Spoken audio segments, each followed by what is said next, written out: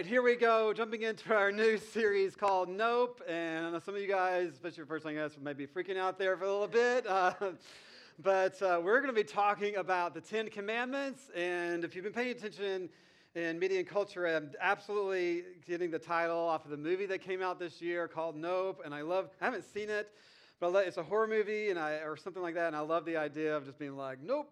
And I think when we think about the Ten Commandments, maybe we have a similar feeling or response. And so we're going to look back at this and dive in. And before I get too far into this, if you guys can help us out, we still have people coming into the service and we're getting full. And if you guys don't mind, this is totally disrupting, I'm sorry, but if you can move to your right this way, just to make room for people as they come in, especially this section over here, just help make room on the edges.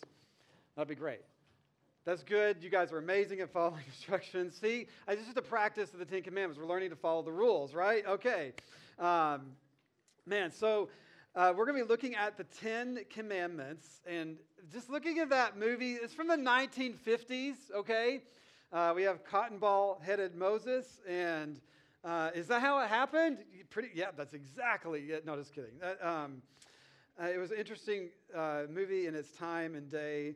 But what about, Ten Commandments? We all have some kind of thought about them. You've heard of them, whether you're religious or not, whether you believe in God or not. You're aware of what they are, or you've heard of them. And are they really from God? Or did just some really good religious person make them up and they're really, they worked out well? Or do we have to follow them? Or are they relevant to us anymore from whenever they came to us? Are they really that important? I think that maybe you may have questions like this, or what happens if we don't keep them? Is that when the lightning strikes, or do I go to hell, or what happens? And then why are they always shown on stone tablets? Have you ever noticed that before? If you search Ten Commandments, they're almost always in the picture. Is there a significance to that? Or does God just kind of seems to be about the rules? And really, whatever you think about the Ten Commandments, you kind of think about God. And so I just want to look into this, because this is interesting, right? So, yes, the Ten Commandments are a significant part of God's story with us. And it's really one of the more famous passages of Scripture. So I can answer one question. Why do we always see them etched in stone? What's the reason for? Well, it's actually how they received them. You find this in Exodus 31:18. It says, when the Lord finished speaking to Moses on Mount Sinai, he gave him the two tablets of the covenant law, the tablets of stone inscribed by the finger of God. So God wrote them and he gave them to Moses. So we say, well, do you believe this? We believe we do. And it's not just some blind, crazy faith. We believe this on fact and history and all these things. It's an informed faith for us, and this is one of the things that we do believe. In fact, God had to give it to Moses 2 times. So in this crazy video clip, he shows them, he did break them. Soon after he got them. Have you ever broken something of somebody else's before?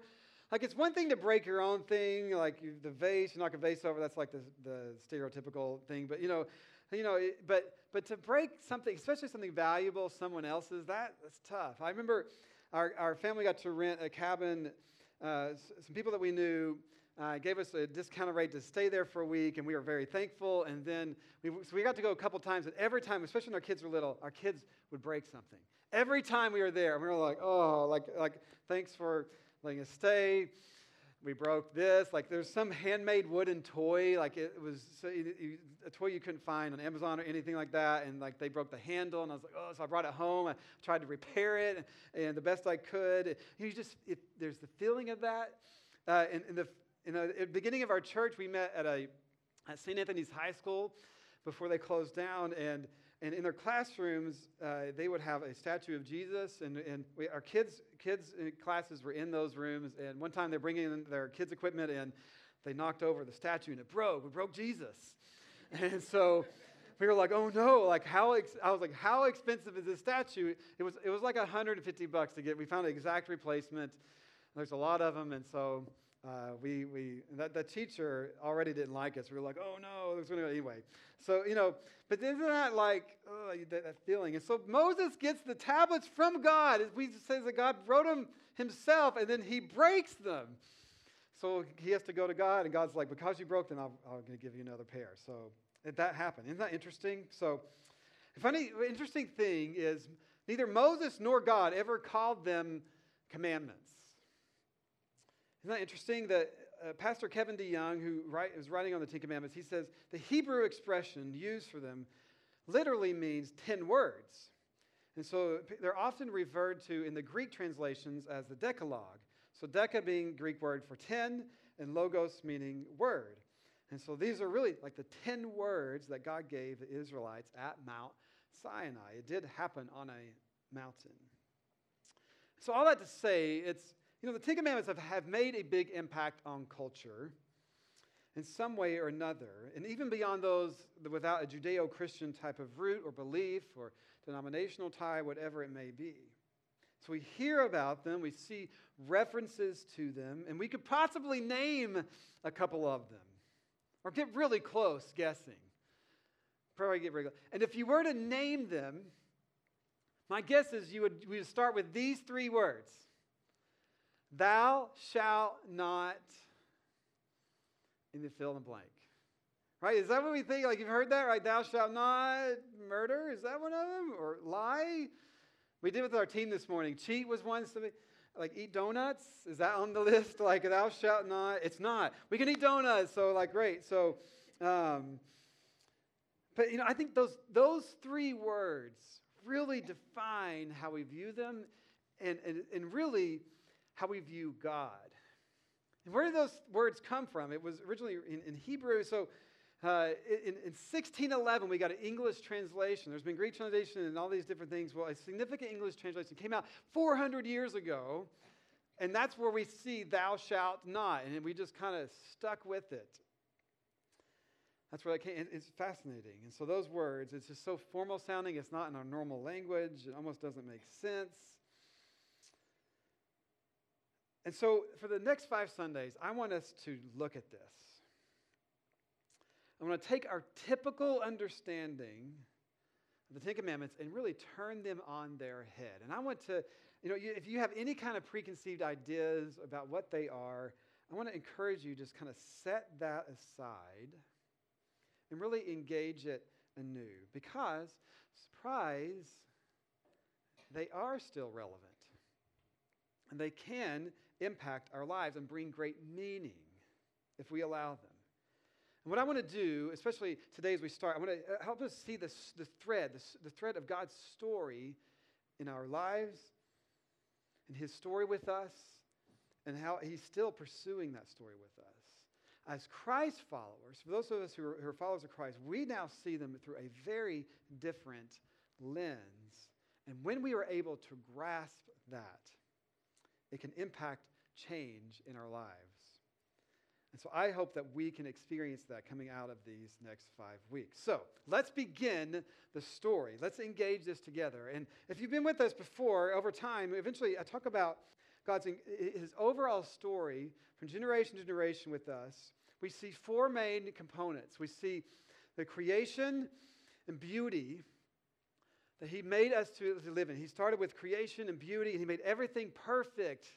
And there's something in us now that longs for that. We see that things aren't quite right, but you kind of know that there's something there that this is not how it's supposed to be, and there's a way that it should. And sometimes we experience that, and we love it, and we wish everything could continue to be that way. Well, God made the world to be perfect and to be in beauty. And we can put these 4 things up here on the screen for everybody. But then we messed it up, and this is where it got broken. We have what we call the fall, where we walked away from God, and we walked away from life and love. And we didn't believe that he really wanted our best in mind. And to walk away from life, he's the one who gives us life, and love is to walk away from both. And so death was entered into the world and destruction, and we feel the effects of that now. We see the incredible brokenness and pain in our world. And so we have the fall. But God didn't just leave us in that place. He pursued us. He stepped into our mess. And that story eventually led to redemption, the third part where Jesus came. And that's why we celebrate Jesus so much, because he came to redeem us, that we could be forgiven, we could be set free from that brokenness. And then he's on this path, and the fourth thing is to be restored. That he is, in working in our lives as Christ followers, he is working to restore us. And one day he promises to fully restore us from this brokenness. And that brings incredible hope to our lives if we allow it. And so this is this big overarching story. And after the fall, in our mess, God began to engage. And he started this engagement with a man named Abraham. And he began to pursue him, and he gave him a promise. And Abraham believed, and because of his faith, it says God credited it to him as righteousness. But he was not because of what he had done. It was all because of God. And God made a promise to us, and he promised that he would keep it because he knew that we couldn't. It was not dependent on us at all. And he made this promise that he was going to make Abraham into a great nation, and there would be an innumerable descendants, like outnumbering the stars. And Abraham believed, and like he and his wife Sarah were barren, and they were old, and yet God was faithful. And nobody disputes Abraham existed, and we can trace and see that lineage, and it's still happening today. That promise of God has come fulfilled, and it's one of the reasons why we believe and we know that he exists. And so through his descendants, eventually, one of his heirs was a man named Joseph. And not the Mary and Joseph of the Christmas story that you know, another Joseph. And Joseph had many brothers, and God had gifted him, and he had given the ability to interpret dreams. And God had a plan and a purpose in Joseph's lives, but he was really cocky and prideful, and it pissed his brothers off. And so they eventually sold him into slavery. And he worked for a farmer, and then he was entrapped by someone, and he eventually put in a jail in Egypt. It was in Egypt's kingdom, and he was there for a while with no explanation from God, but God was doing a work in his life. And one day Pharaoh of Egypt was having these dreams, and he couldn't interpret them, but Joseph could. And Joseph interpreted his dreams, saying that there was going to be 7 years of incredible fruit and a fertile land like you've never seen before, but there's going to be 7 years of famine after that, and you need to prepare. And so he said, wow, I want you in charge. And he put Joseph suddenly rise to be second in command in all of Egypt, this incredible empire. And they prepared them for the famine, and so that's where the nation of Israel begins to exist. They move to this area where they have provision, and they begin to flourish. Like having babies left and right. That's literally what the scripture stories, we read it. Like the Egyptians were like, oh my goodness, this is happening too fast. They were trying to keep them from growing so big, and they're trying to get midwives to kill the babies, and they're like, they're having too fast. We can't get there in time. Like literally, like they're so strong, it's crazy. And this is literally the story. And so they begin to be afraid and fear them, and so they plunged them into slavery and began to exert control over them. And so this entire story that I just explained really quickly in a couple minutes, there's over a 400-year period of time that all of this took place. And they're crying out to God to free them from slavery. But they were there a long time, like several generations, and a huge part of that time was in slavery. That's all that they knew. They didn't know anybody that had ever been free. It had been so long. They knew the promises of God, but it seemed really distant. And in that time, God began to step in and answer their prayers, and he called Moses to lead them. And Moses was not like that. And we saw he was afraid. He was begging God not to use him, like really begging God. He was weak. He stuttered.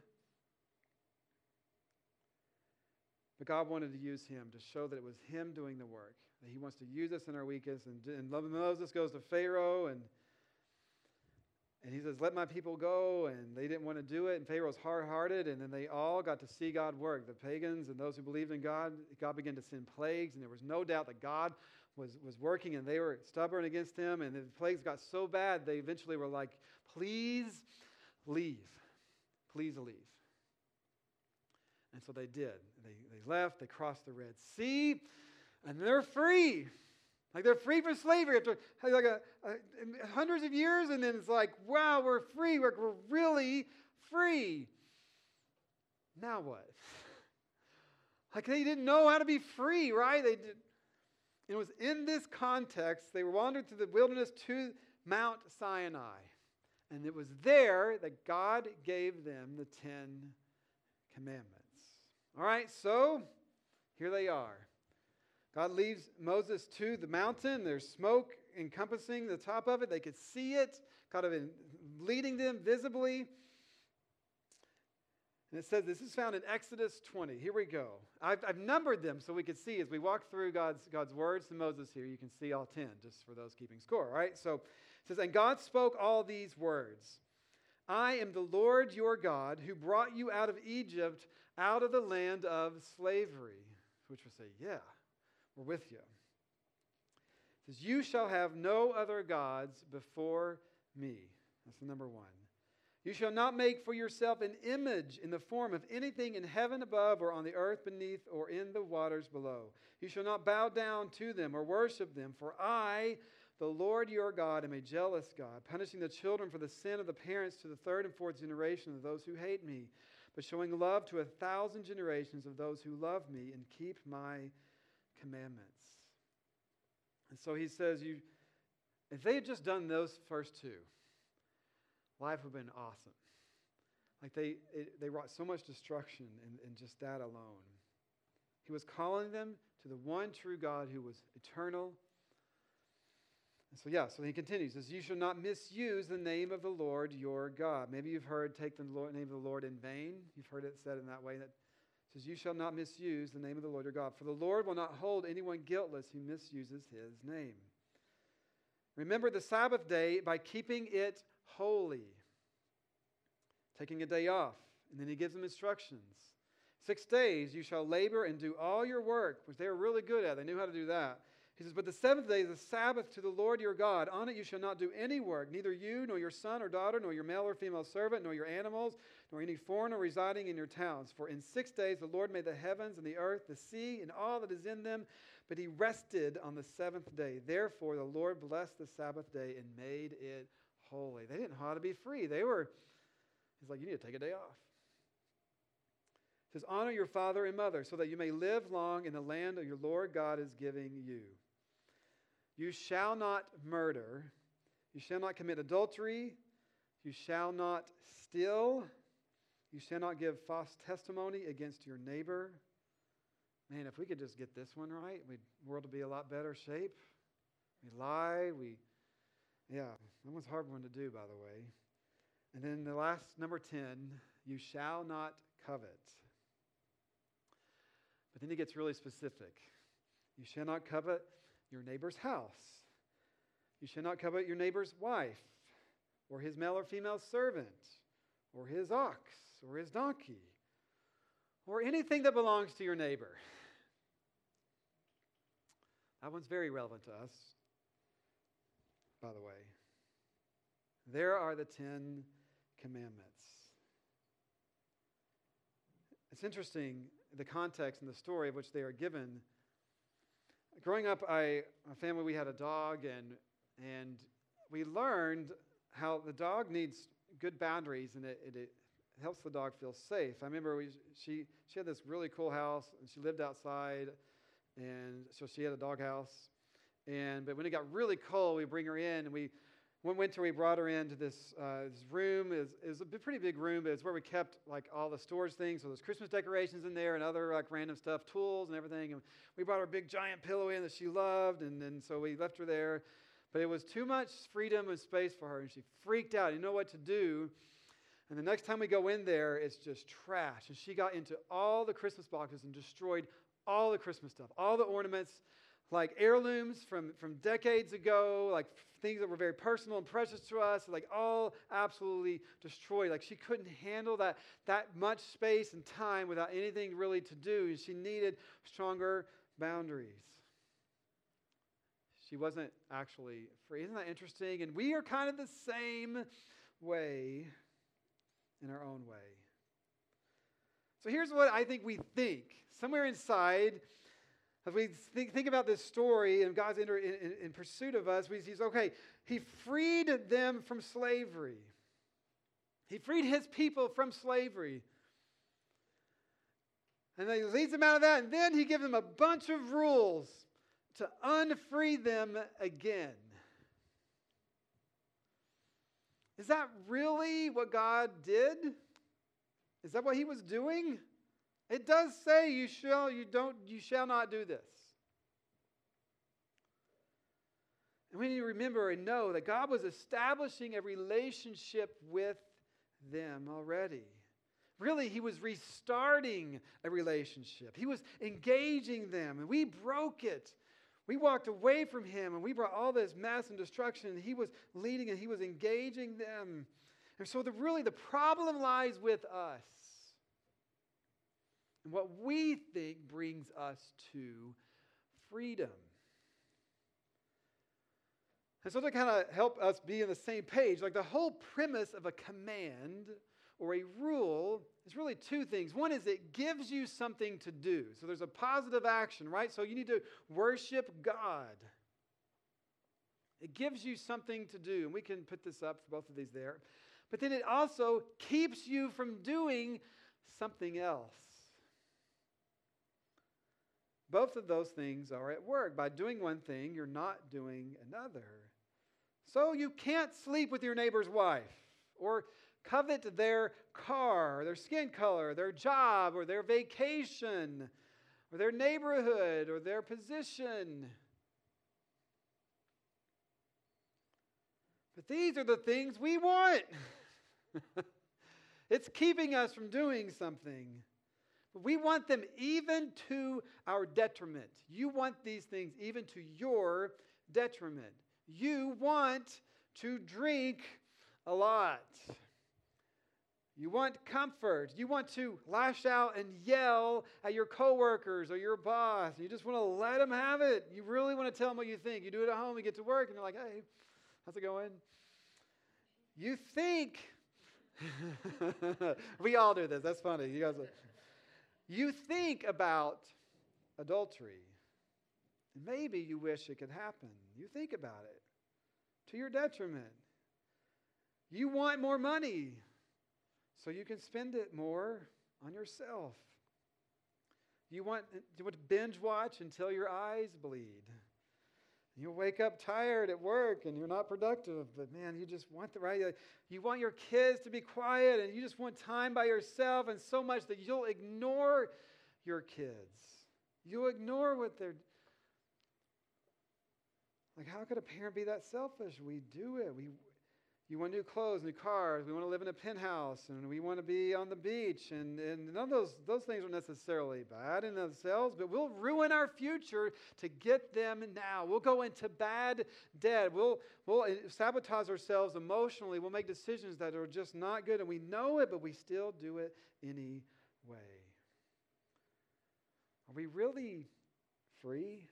What's fascinating is while Moses was receiving all these commands from God, the people forgot he was up there a long time. Listen to this, Exodus 32:1. He was up there a long time. We read in Exodus 20, and now we're at 32:1, and Moses is still on the mountain. And listen, it says, when the people saw that Moses was so long in coming down from the mountain, they gathered around Aaron and said, come, make us God, so make us a God who will go before us.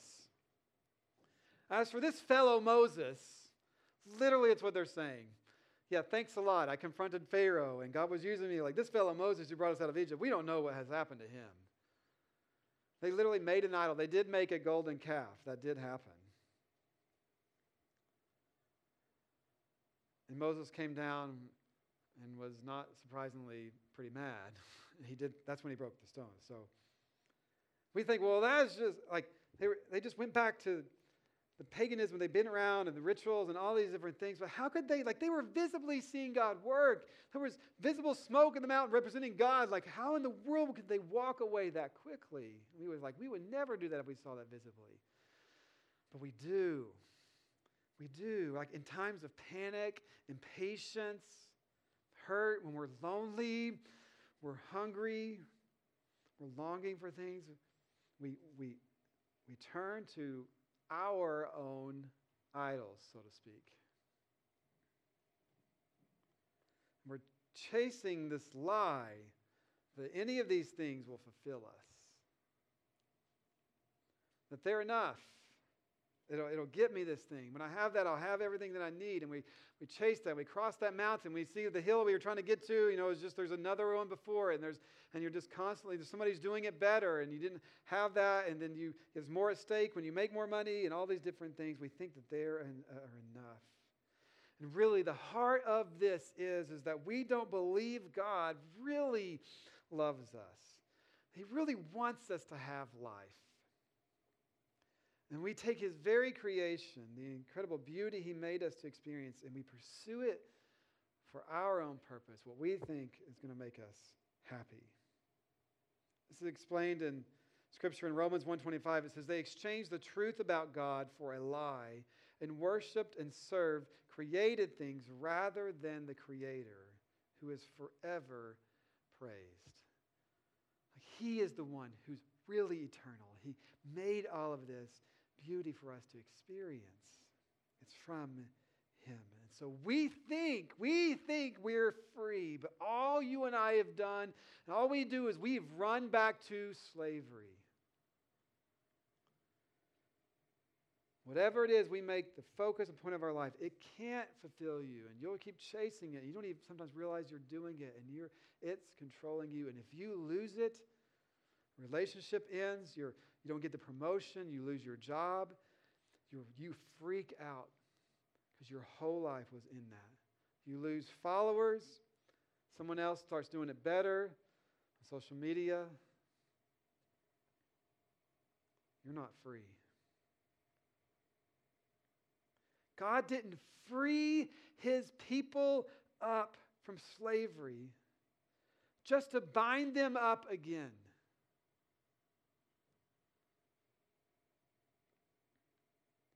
The Ten Commandments are not instructions on how to get out of Egypt. They were rules for a free people to stay free.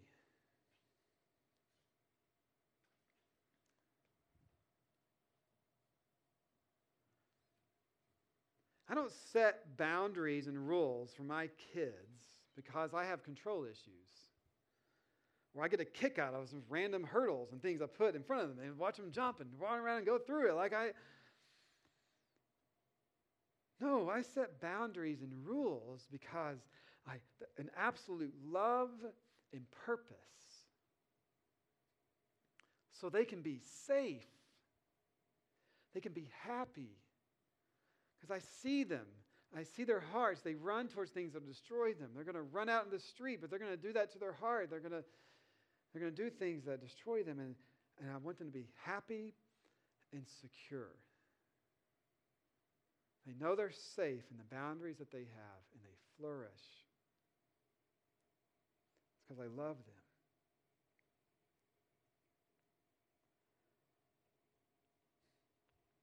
I don't come home from work and they go running. Right? Like, no, he's there. Like the rules are coming. After all these years, we love to give each other a hug. We can't wait to see one another, right? Listen to these words from Christ. He says, this is found in Luke 11. He says, so I say to you, ask and it will be given to you. Seek and you will find. Knock and the door will be open to you. For everyone who asks receives. The one who seeks finds. And the one who knocks, the door will be open. So which of your fathers, if your son asks for a fish, would give him a snake instead? Or if you ask for an egg, would give him a scorpion? If you then, though you are evil, know how to give good gifts to your children, how much more will your Father in heaven give the Holy Spirit to those who ask him? Give them life. God in them. How much will he? He's like, listen, your hearts are evil, you're broken, you're not perfect, and yet you know how to love your children. How much more will God in heaven come and pursue us? What if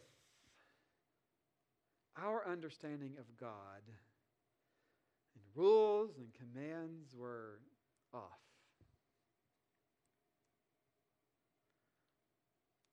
What if he's pursuing our freedom? And just like he pursued that nation of Israel, he's pursuing you now. So that's what we're going to engage in this series. How we're going to learn to trust God and walk towards freedom. And so we're going to talk about the Ten Commandments. It's not just going to be about, like, every week we'll take a different one. It's 5 weeks, so some of you are doing the math, like we do 2 a week. But now he hasn't gone through all of them today, so I don't know how that works. So we're going to we're going to talk about them, absolutely. But we're going to learn to use them as a tool. We're going to engage the story of God and really understand that. We're going to turn them on our head because they can inform us in a significant way. But to end our time here together today, I just want you to hear these words. I'm reading out of the Psalms of just delight in the law, delight in God's pursuit of us, His words for us. So let's say there's the 10 words, right? Let's just delight in His words to us. I'm going to start with Psalm 111. I'm just going to not read the whole thing, but a couple different verses. And I'm not going to put these on the screen. I just want you to just listen to this. It says, "Praise the Lord. I will thank the Lord with all my heart as I meet with His godly people. How amazing are the deeds of the Lord. All who delight in Him should ponder them, should ponder the deeds of the Lord." I love it. Who delight in the Lord. Everything He does reveals His glory and majesty. His righteousness never fails.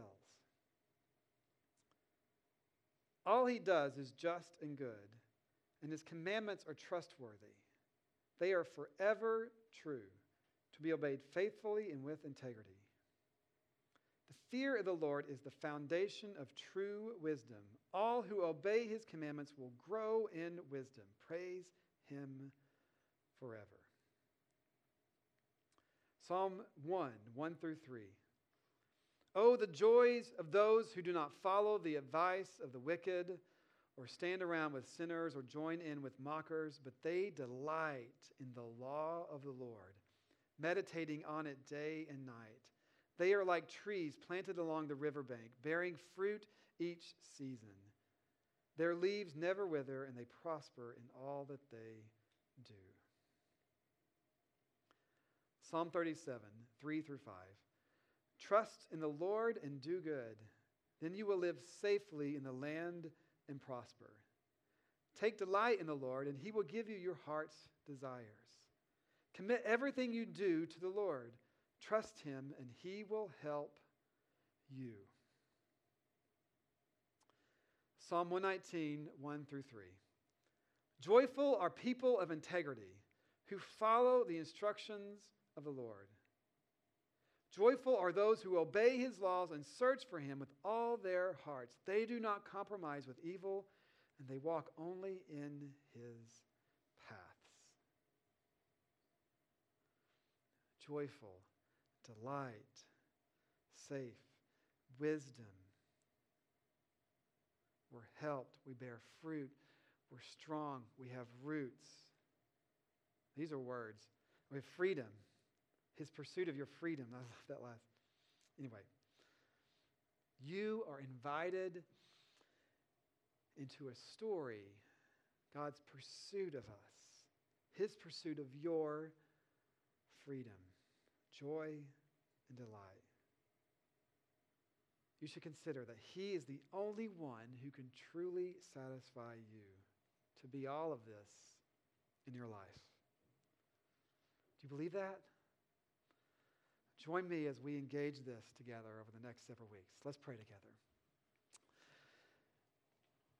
Father, we love you. God, I thank you for these incredible words, this incredible story that's true. I pray that our hearts, for those of us who are considering and on this journey towards you, would begin to believe and take this journey to say, is this really true? Because if it is, it bears all of our consideration. I pray today for all of us, the things that are enslaving us and binding us up, and we just hold on to them, and sometimes we don't even know it. and we're anxious and we're fearful and all these things. I pray that we would learn to let those go, that it doesn't condemn us when we see them, but you're leading us to freedom. And I pray that we would experience that this year. We thank you for the hope and all these things, and we ask all of this in Jesus' name. Amen.